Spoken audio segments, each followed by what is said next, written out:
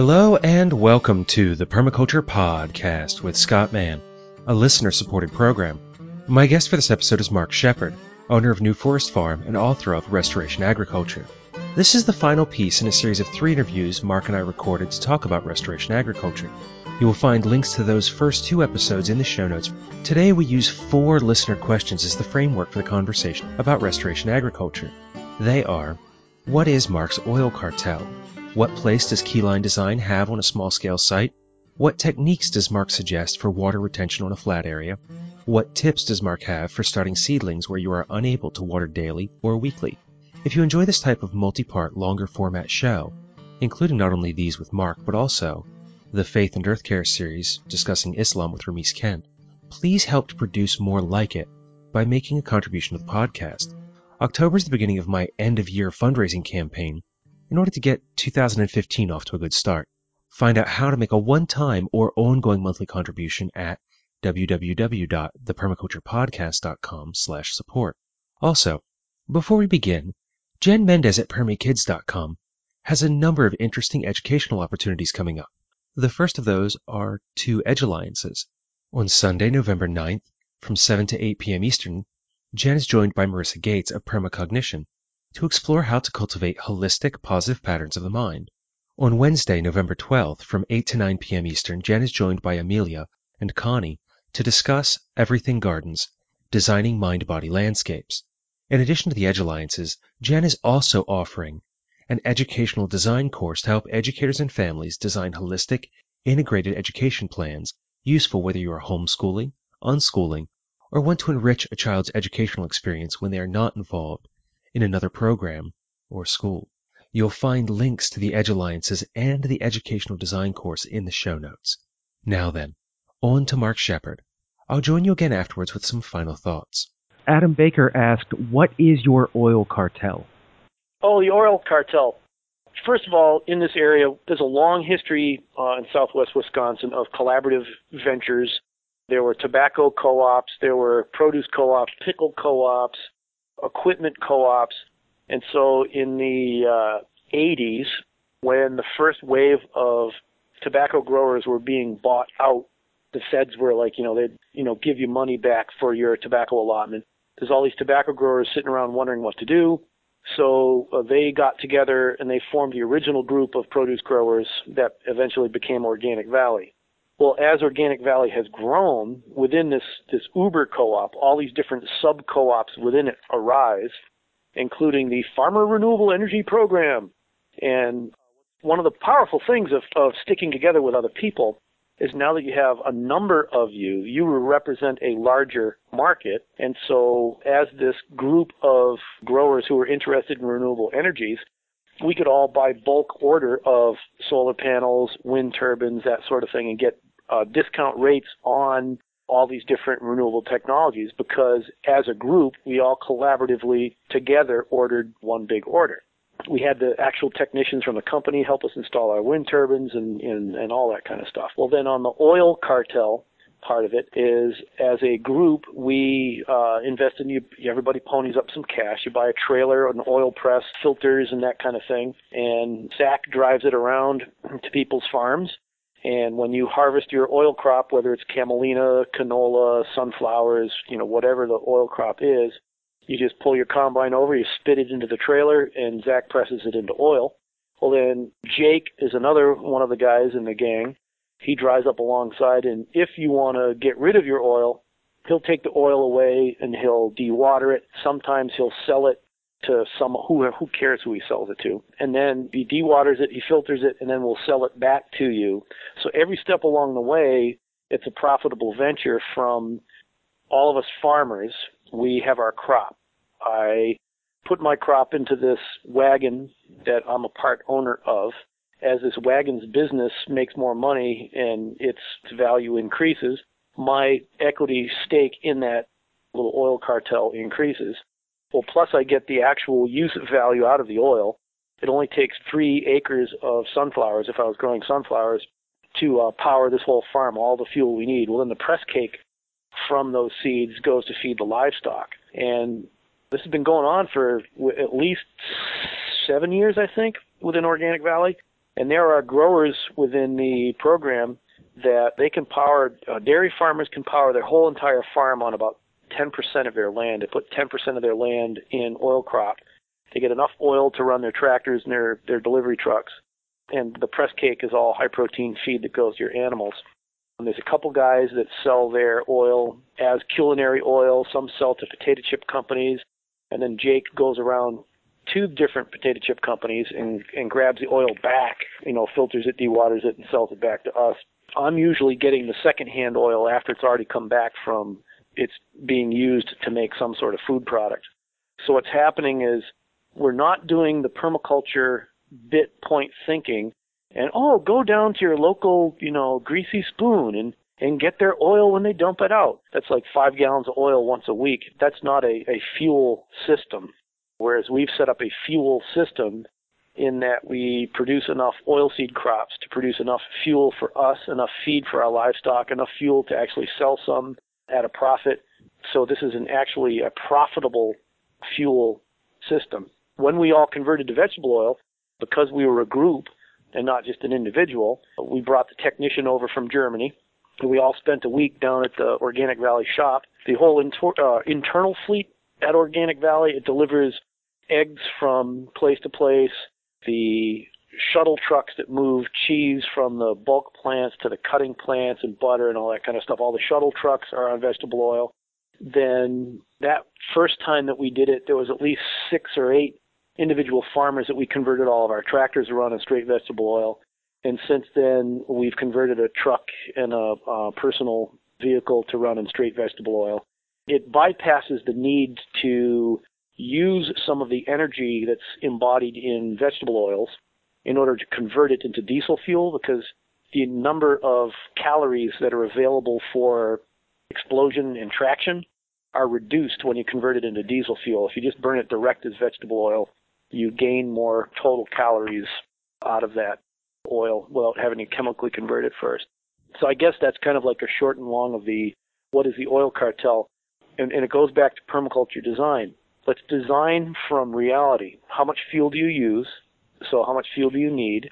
How many gallons of oil can you produce per acre? And what's neat about how we're doing it is we're not taking food out of the human food supply. We're not taking corn that could have fed people. We're taking oil crops that are usually pressed for oil that are used to cook food for the human food supply. And then we're actually recycling that oil, not from our local greasy spoon down the road, but from the factories that have hundreds of thousands of gallons of it. They bring in train car loads of this stuff on a weekly basis. We're talking about a real scale fuel system that's ecologically sustainable and economically profitable. And it all goes back to the idea of let's be real and let's use permaculture in a way that works in reality. Real world permaculture for farmers. Real world permaculture for everybody. Let's do this for real. And I'm thinking about how I could apply that in Pennsylvania in a way that gets me to rethink about the ethics and the principles to build the on-the-ground techniques that's not an herb spiral, that's not hugelkultur, unless it's appropriate for that space, for the actual issues that are here. Farmers in Pennsylvania are being encouraged to install riparian buffers because of the total maximum daily load for part of the Chesapeake Bay plan to reduce the amount of runoff and pollutants that make it to the bay. But by taking that land out of production, then they lose some of their income. That's a 100% perfect restoration agriculture solution ready to happen. I think that is a fact. We need riparian buffers to prevent the total daily load going to the Chesapeake Bay. Absolutely. Well, let's take those fields out of corn and beans, which are actually destructive to the environment, and let's put them into, for example, hazelnut and walnut, black walnut. Will grow perfectly fine in riparian buffers. Now we've got a three-dimensional system with walnut over the top, hazelnut down low. Also in that row, let's throw in some cherries and plums, some peaches. Let's throw in some grapes. Let's throw some raspberries and currants. There's more dollars coming out of that riparian zone starting from year one if you do a restoration agriculture system than you ever would have got out of corn. So yeah, let's stop the conversation. Let's take it out of production. No, we're not taking it out of production. We're going to put it into a more profitable production. However, you, Farmer Joe, you want to put in these many feet of raspberries. There's not a roadside stand in the world or a farmer's market in the world that can sell those many raspberries. But guess what? If you get a straddle harvester And if you have 4 acres of raspberries in a straddle harvester, 4 acres of raspberries will justify the expense of a straddle harvester. Now you have what's called a business. So you have a riparian buffer, and you've planted it. Let's just use raspberry and hazelnut for 2 little crops. You've got enough of a quantity now that you can justify the equipment, the processing, individual quick frozen for the raspberries. It goes off to New York City. New York City can eat raspberries till the cows come home, and you can keep them stored at 20 below zero perfectly for a year. You can meter them out every single season of the year. Beautiful raspberries. And the hazelnuts, you'll probably want 120 acres of hazelnuts in order to justify the equipment. So that may mean more than one farmer. So now neighbors actually have to get along with each other and then invest in equipment together. And then now what we've done is we've increased productivity, increased the amount of food available to the human food supply, and accomplished ecological restoration and cleaned up the Chesapeake Bay. Because to think of it as taking land out of production and, woe to these farmers, this is their big problem, that's the wrong side of the equation. Let's go to the other side of the equation and think of the opportunity. And there are all kinds of places in there where we can apply these other models, such as whole farm planning, to help farmers meet their long-term needs for what they want to accomplish with the farm, whether that's as commodity prices fluctuate, they need to increase their income, or whether they want to have a farm that is productive for their children down the line or transition to something else. There are all these different ways that we can bring that to a farmer and meet them where they're at and make it happen and get their buy-in in the process. And hedging your bets in that if everything is either corn or beans, you're based on 2 markets. So let's throw hazelnuts and raspberries just for 2. How about hazelnuts, raspberries, and grapes? There's 3 perfect riparian zone plants. We'll have a perennial ground cover, 180 feet from every single stream, and we'll increase the total dollars coming off your acres. We'll kick the pants out of corn and beans any day of the week. And here in Pennsylvania, we have one of the best freshwater research groups, I believe, in the world, through the Stroud Water Research Institute. And, I've interviewed their director before. That's someone here who we can go to and have those conversations with and get their publicly available research that reinforces what it is that we're doing and helps not only the farmers and science, but also permaculture. And then what we do is we go ahead and you collaborate with other universities who are doing research on this type of permaculture and start doing your research and do a case study, a conversion from this way of doing agriculture to a restoration agriculture way of doing agriculture. And I'm not going to say one is better than the other. What I'm saying is do the research. Let's find out the real differences and let's describe those differences. And let's leave concepts like good or better out of it. Let's find out what's really happening first.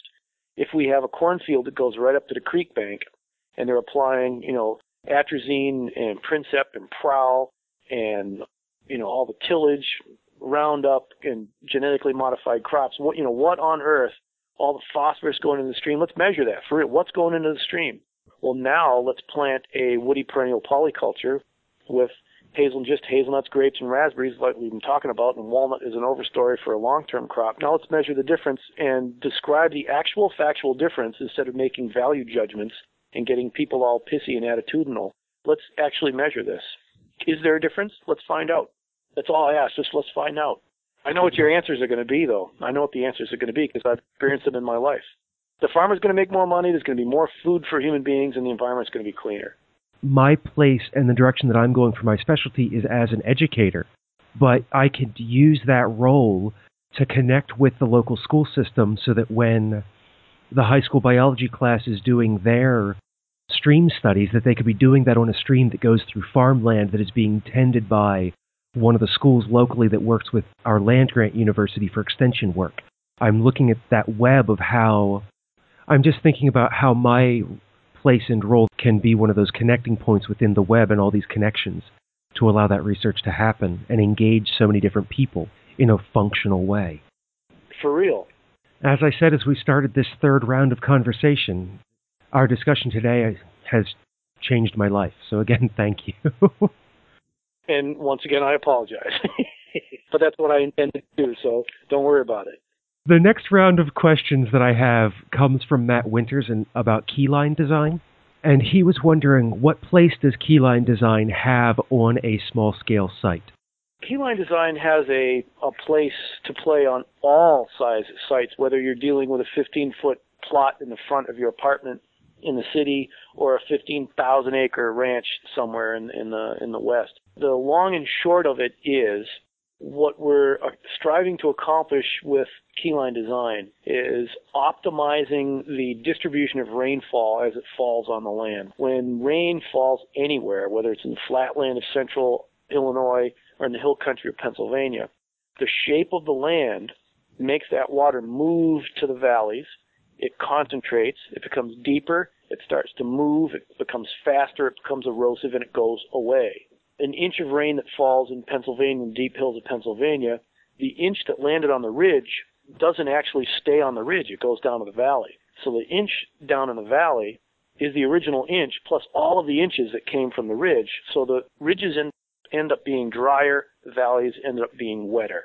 Whether you're dealing with 15-foot diameter circle or 15,000 acres, like I said, the idea and the goal with keyline design is to even out that water distribution across the landscape. So with simple earth-moving techniques, or in some cases not even moving the earth, but just slicing the earth with a yeoman's plow or a subsoiler, we get the water to spread from high in the landscape at the valleys and slowly move towards the ridges downhill. We can't make water move uphill, but we make it move downhill from the highest valleys to the ridges. So as small as you want, as big as you want. I believe that kind of gets at the next three questions that Matt had. Do you mind if I kind of bundle them together? Go for it. Is there a minimum size of a site where it makes sense to go from swales to incorporating keyline? Well, I would use keyline, just stop right there. I would use keyline design principles as the way to design your system. Then all of a sudden, once you lay out, let's actually get out there with an A-frame or a laser level and figure out what this land is actually shaped like. Now we make a decision, do we use swales or do we not use swales? Because you may not want or need to use swales. Need, I don't know if there ever really is a place for that word with swales. These are all choices. How our world is set up is that we human beings are making management decisions all the time. If you choose to use swales as part of your management strategy, understand what is the big picture, what is the pattern, why are you using them, what goals are you attempting to accomplish, what feedback mechanism do you have in place to let you know whether you're accomplishing those goals or not, and then how will you redesign if you're not accomplishing your management objectives. And so you may or may not choose to use swales. Some places where the land is extraordinarily flat, really shallow landscapes that are combined with sandy soils, it's really a stretch whether you need to use any kind of swales at all. If you are on a situation like that with really shallow hills, flatland, and sandy soils, but you're in the north where the ground actually freezes, I do recommend swales because quite often you'll end up with at least a few rain on snow events in the late winter, or at least you'll have a lot of snow melting, and that just shaping the tillage pattern according to the keyline pattern won't really be enough to capture and spread that water, so you will have lost a lot of the snow resource. The way these questions are asked are perfect because these are wonderful little razor-sharp, very specific questions that have a million different answers depending on the context. So go to his next question. We'll fill it out some more. Yep. Is there such a thing as small-scale keyline, or does it all depend on topography? Well, keyline design system is based on topography. It is. And so small scale, how small do you want to get? You want to do a flower pot? You can absolutely keyline a flower pot. Not a problem. Easy. 4-inch flower pot. It applies from the smallest of the small to the biggest of the big. And it is based on the actual topography. Whatever the shape of the land is. See, that is actually the difference between keyline design and a lot of other different methodologies. Is with keyline design is we actually go out there and we actually measure the actual planet, what it actually does. We can start in the house with our GPS and our aerial photos and all that kind of stuff. And, all of our technology is only so good. That just gives us a basic idea of where to start and how to design the system. Then when we get out on the actual planet is not what your GPS says or what your Google Maps says. Then we start surveying. We have to solve the problems on the ground. The actual topography of the land actually tells us how we will design the system. We don't design a system like a landscape architect might. We don't design a system and then apply it to the world. We go to the planet itself and allow the pattern to reveal itself to us. And then we fit within that pattern and use it for our farming or gardening activities. Do you have any other thoughts on keyline before we move to the next series of questions? Well, the only thought I would have on keyline design is no matter where we go on this planet, there are plants that live with every single mineral and nutrient deficiency that we could possibly ever come up with. There are plants that are adapted and evolved to survive that. The one thing that we have not found is we have not found any plants really that can survive without water. Water is absolutely critical, absolutely key. Folks in more arid and brittle environments know this for sure. Like, if you don't have your water resource managed, give up. Don't even think about doing this. Those of you who live in areas that have extraordinarily wet spots, you might have extraordinarily wet spots simply because the uplands have not been managed according to keyline. Because if we take that water that's down in your wetland and move it up to the headlands, your wet spots might be drier. And so everywhere that we go, we want to optimize the relationship between the water resource and the planet's surface so that our plants can all have adequate access to the water that's appropriate to that particular region. California and Nevada is going to be different than the New England and the Deep South, but all systems should have water that's optimized for that site and for the species that thrive on those sites. That, again, speaks to an earlier part of our conversation about the mud oven and the herb spirals, that we really have to be applying the principles of permaculture in order to get to the actual techniques as practitioners, that we can't just say, well, I want this, so it has to go there, or trying to inflict ourselves somewhere. Right, exactly right. Yeah, and there will be places that all of a sudden it's like, well, guess what? I wanted this, but, well, it would be appropriate that I don't do this because the site told me that it's really not appropriate. I don't care if you can modify the microclimate so much that you can grow bananas up in the Colorado Rockies, and I know folks who are growing bananas in the Colorado Rockies, but at what expense?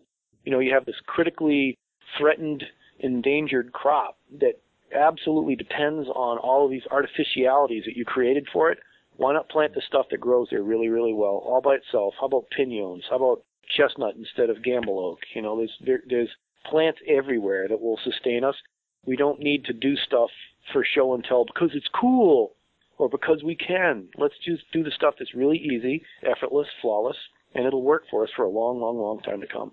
I'm teaching my first full PDC, and I just gave my students the outline for their final design project, and I just gave them a list of like 30 questions just to kind of allow them to brainstorm over. And one of them was, is there anything in your design that you wanted to have and put there, and then tried to justify the permaculture to allow for it? Well, that's the thing. We can allow for anything. We really can. But I think what would be most prudent is for us to understand that these are choices that we have made and that we have to live with our choices. And if you want to have the lowest cost choices with the greatest chance of success and the greatest chance of downstream benefit, go with the stuff that's worked and has proven to work for millennia before we ever got here. That stuff will work. It's a classic. I got a photograph I use in a lot of my presentations, and it's a mud oven that was made in Vermont. And they built this beautiful pedestal out of stone, about 4 foot high, and then they built the mud oven on top of it. Well, doggone it, even after they fired the oven full of pizza several times, it rained and it dissolved the mud oven, so there's this big pile that looks like a big, huge dog turd on top of this rock pile. It's like, how is it that a permaculturist could live in a place that's like 90% rock and think that finding clay in the creek corner 75 miles away, digging it up and transporting it over here to our site, and then taking the rocks that are in our way anyways, stacking them up and making a mud oven on top, why wouldn't they have built a rock pizza oven? If you're in a place that grows stones, like Vermont, stone pizza oven is appropriate. So the appropriate technique, technology in the appropriate place at the appropriate time, prudently designed based on reality, not on our ideas of what we want. We could justify anything. We can justify anything if we want. Just look at politicians.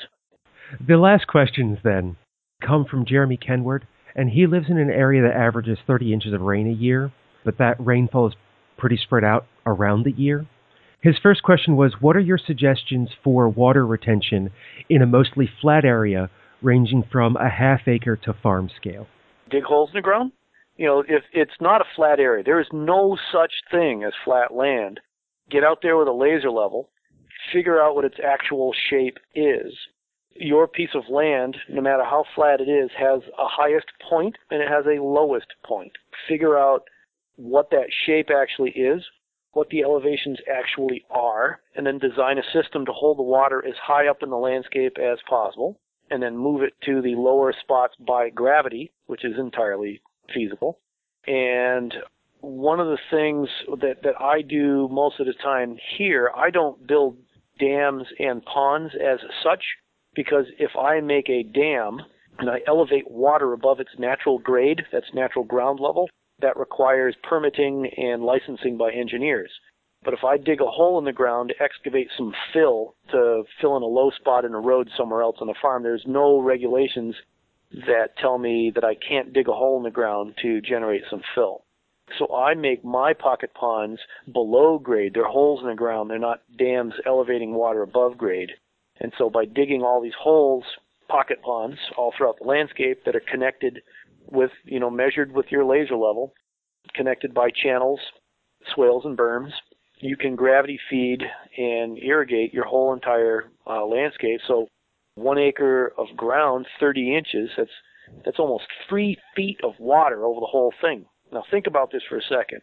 If your soil is a sandy soil has about 10% pore space. That means empty space between grains of soil. That's actually very, very coarse. If you take 30 inches of rain on sandy soil that has 10% pore space, that water will actually soak in 300 inches deep.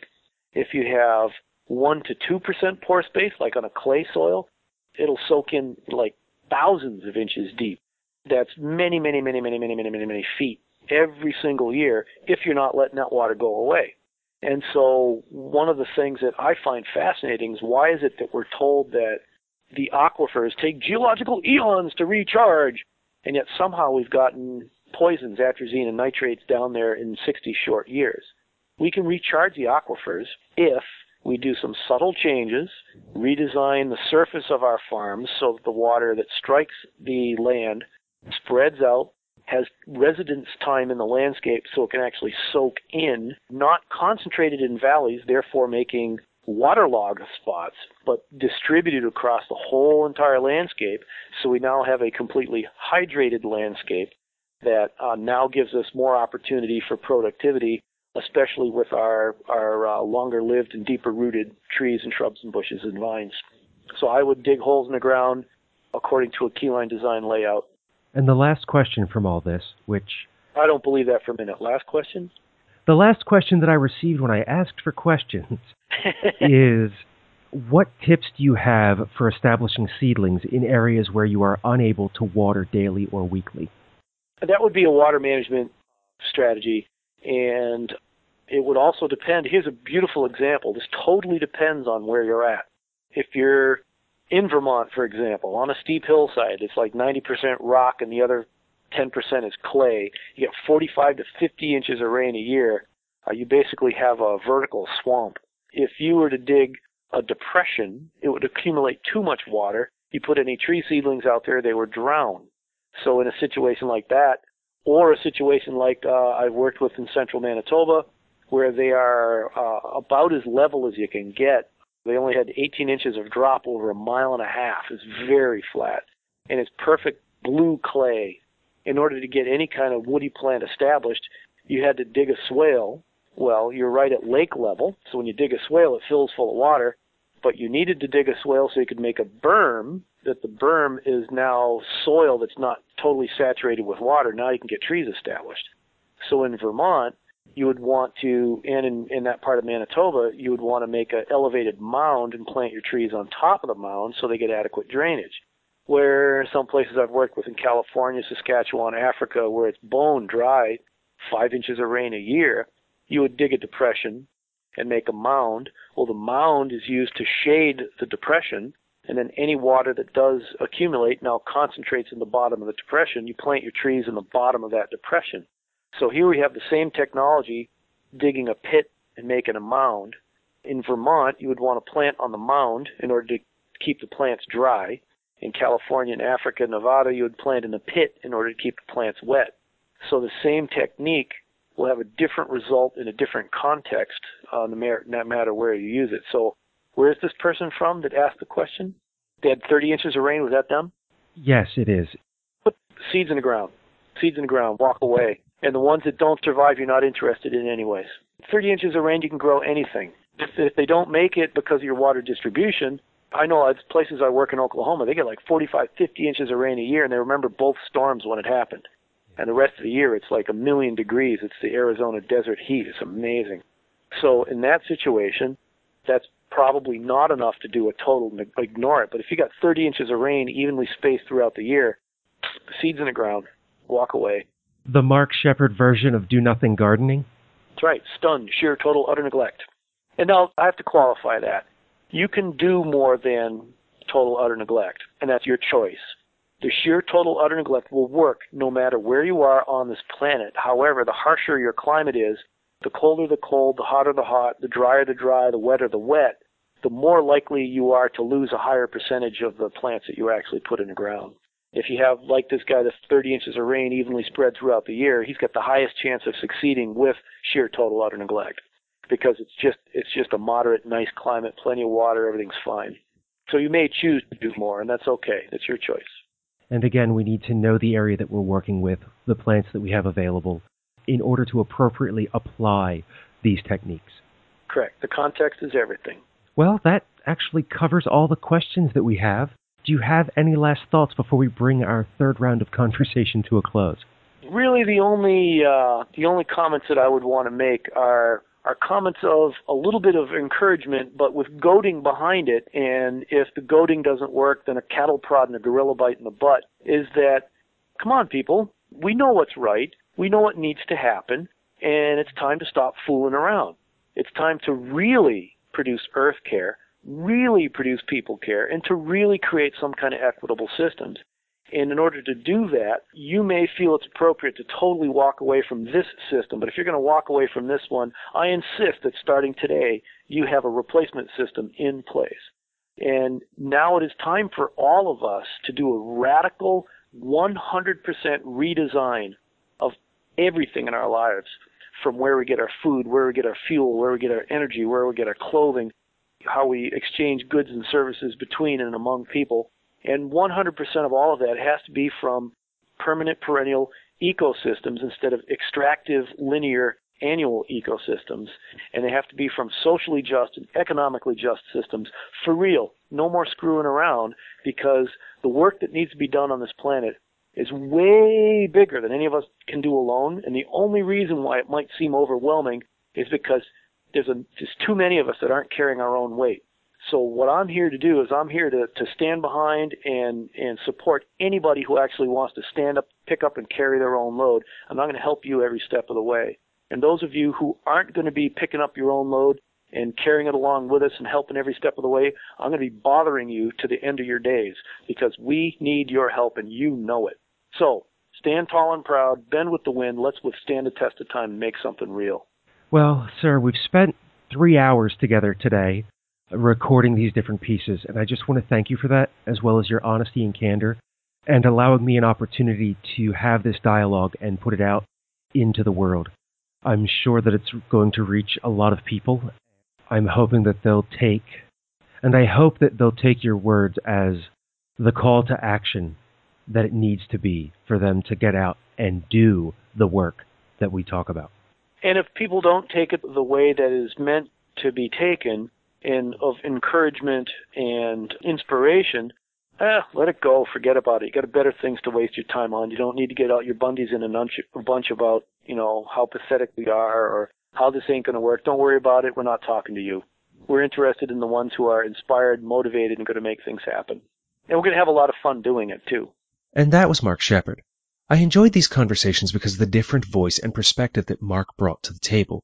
These really expanded my thoughts on how we can practice permaculture in many different ways underneath the same umbrella.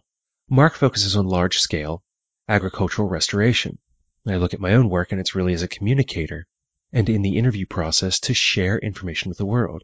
Yet we're both practicing permaculture in our own ways. Where do you see your niche in the permaculture community? Where do you fit into this big puzzle of creating a better world? Is there any way I can help you? I'd love to hear from you. Give me a call, 717-827-6266, or send me an email, show@thepermaculturepodcast.com. You can also join in the discussions at facebook.com/thepermaculturepodcast, or follow the show on Twitter where I am @permaculturecst.